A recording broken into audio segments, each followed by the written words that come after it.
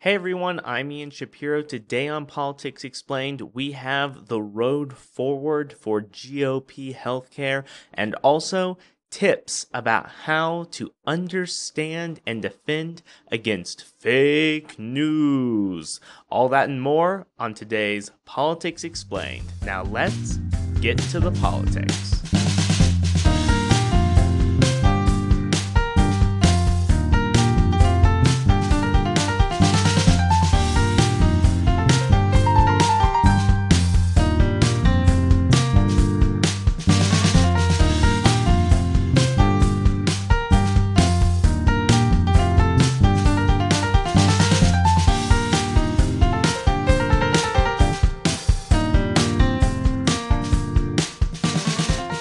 Today we begin Politics Explained as we always do with Trump Tweets Explained.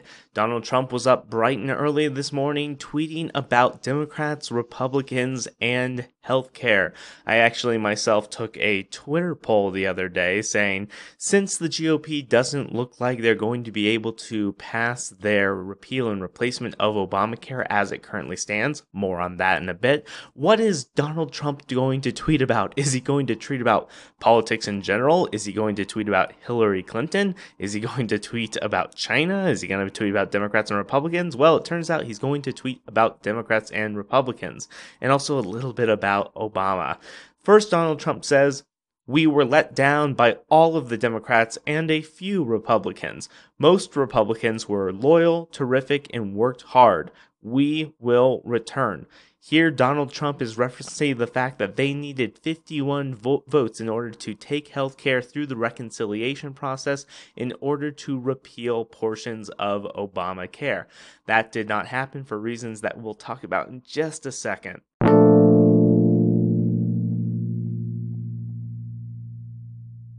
Donald Trump also tweeted, "As I have always said, let Obamacare fail and then come together and do a great healthcare plan.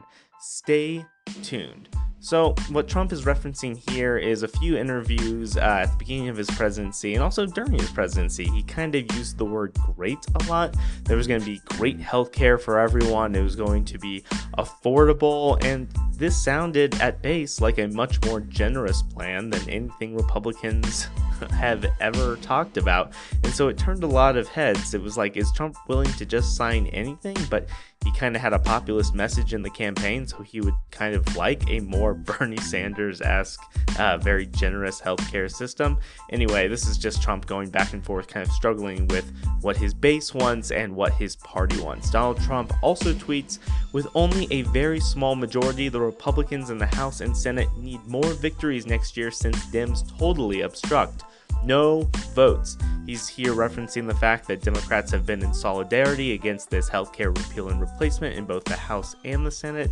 No Democrat has, really had a part in shaping the bill, and thus they didn't amount to any yes votes for the bill. What Donald Trump is incorrect about is this idea that the House and Senate are going to have more victories next year in 2018. There's basically an ironclad law of midterm loss. It's a law in political science that gets about as close to those laws of physics that you hear about. It essentially says that the president's party is going to lose seats in the House and Senate in the midterm election after they are elected president. There's a whole lot of mechanisms, psychological and structural, for why this happens, but we don't need to go into exactly that. Donald Trump finally tweets, "The Senate must go to a 51-vote majority instead of current 60 votes. Even parts of full repeal need 60. 8 Dems control Senate." Crazy. For this, I would suggest that Donald Trump and all of you refer to Federalist 10, where James Madison discusses factions and the tyranny of majority. It's one of the reasons why we have a federal system of government, and also why we have a Senate that is not majoritarian in nature.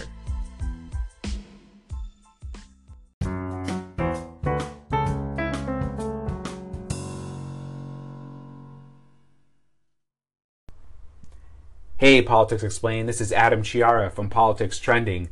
I got a question for you, not an original thought, but one that I'd like to get your take on. There's that theory out there that when President Trump tweets something and it seems like it's completely out of left field, it's really meant to take everybody on a wild goose chase. That he's trying to distract everybody from the important issues. We should be talking about X, and this tweet makes everybody talk about Y, try to decipher what he's saying, what does it mean, when really it meant nothing. It was to do exactly what we all do, which is just to have us talk about it and not pay attention to important issues. So my question is, what do you think about that? Is this intentional when Trump does it? And also, are we all guilty of it? Should we be giving as much attention to the tweets as we do? And I'm guilty of that too. But I'd like to get your take on that. Okay, so we've got two questions to answer here. One, are Donald Trump's tweets nonsensical on purpose? Okay, so there's a for and against argument here, as there are with most positions. Yes, his tweets are just like this, with no kind of ulterior strategic motive, comes to me in this idea that when Trump's out of the country, he's not really tweeting all that much. And when he comes back, you'll get a Saturday morning tweet storm where Trump just didn't have his phone or couldn't be bothered to get away from foreign world leaders. And now he's kind of just letting his whole load off, so to speak. So I think from that perspective, I'd say when we see him out of the country, he doesn't tweet. And then when he comes back in, he gets really angry with all the stuff that he missed and just goes crazy. There's no real specific timing, I guess. If timing was a big issue, then he would also tweet more while abroad, because it wouldn't matter where he was. If something was happening in America, he would go to Twitter town. Now, on the other side of the coin, you could say Trump is being strategic with the crazy things that he tweets because they seem to coincide with, the Senate generating healthcare, things like that, and like maybe he's hiding the dirty little secrets of that going on. But here, don't we run into, I hate saying this, I hate saying this as a scientist, don't we run into saying like a correlation causation issue? This is kind of like a broken clock. A broken Trump is right twice a day, where Trump is just tweeting crazy things, and because politics is always going on and we live in a 24-hour news cycle, it always seems like something is being covered up by what Trump is tweeting, because Trump tweets so frequently and big things are happening in the news about politics so frequently.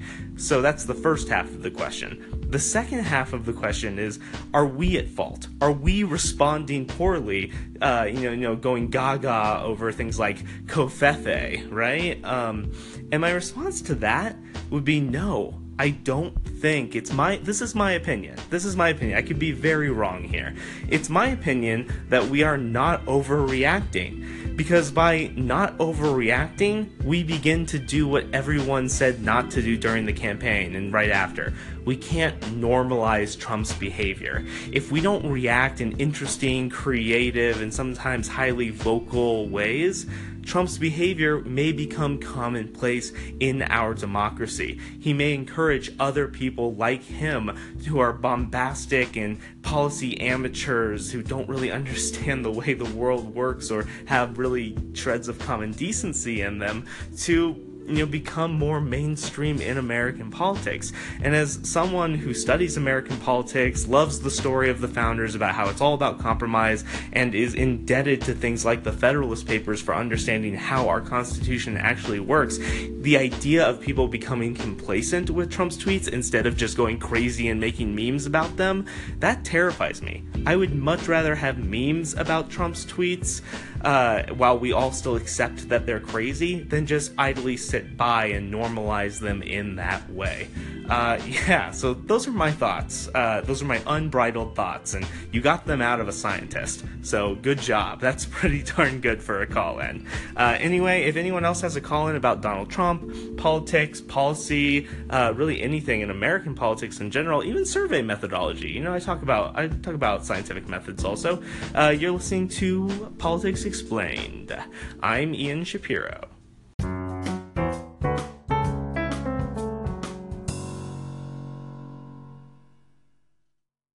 if you've seen healthcare trending on your news feeds or on Twitter, it's because there have been developments. Just yesterday, 2 more senators at the same time on the GOP side of the aisle said that they are not willing to vote in favor of the Senate repeal and replacement of Obamacare. Now, with these 2 individuals, additionally with John McCain out of commission after having surgery, that means that this version of the bill is effectively dead. We may even see more Republican support rolling off, as it didn't seem like any one of them wanted to be the straw that broke the camel's back, so to speak, for healthcare. However, now Mitch McConnell has a plan B, and it's not the plan B that you're thinking of. This plan B is to repeal Obamacare outright. It's taking, it's basically taking its idea from a bill that the House passed in 2015 and saying, hey, Obama definitely wouldn't sign this. He was going to veto this, just repeal without replacement. But Trump is totally on board because Trump needs a fucking W. That's right. Trump needs a win, and so he may just be willing to sign this type of legislation. The question is, will Republicans who are more moderate going to sign this? Because it certainly doesn't take away any qualms that they had with the Senate bill itself, which was essentially the big issues that they had with the giant cuts to Medicaid that the Senate bill was going to instate. At this point, we don't know too much more other than Mitch McConnell really wants to get this done. The White House really wants to get this done. And, well, it looks like it will be time to have another fun CBO score about what repeal would mean. And that's going to be really fun for moderate Republicans when it gets out to the press and social media. Woof. Well, Politics Explained is going to stay tuned to this. Will you? Of course you will, because you can just listen to Politics Explained. So what's the best way to defend yourself and your loved ones from fake news? Well, one theory has to do with basically being a loner, and the other theory has to do with surrounding yourself with people who disagree with you. Earlier on The Politician, not called The Politician anymore. Holy snap, that's a throwback. On Politics Explained in the past, I've talked about how surrounding yourself with people who disagree with you makes it harder for incorrect information like conspiracy theories that are jumbled up in your head to survive because there's some social pressure to conform. However, the opposite could be true.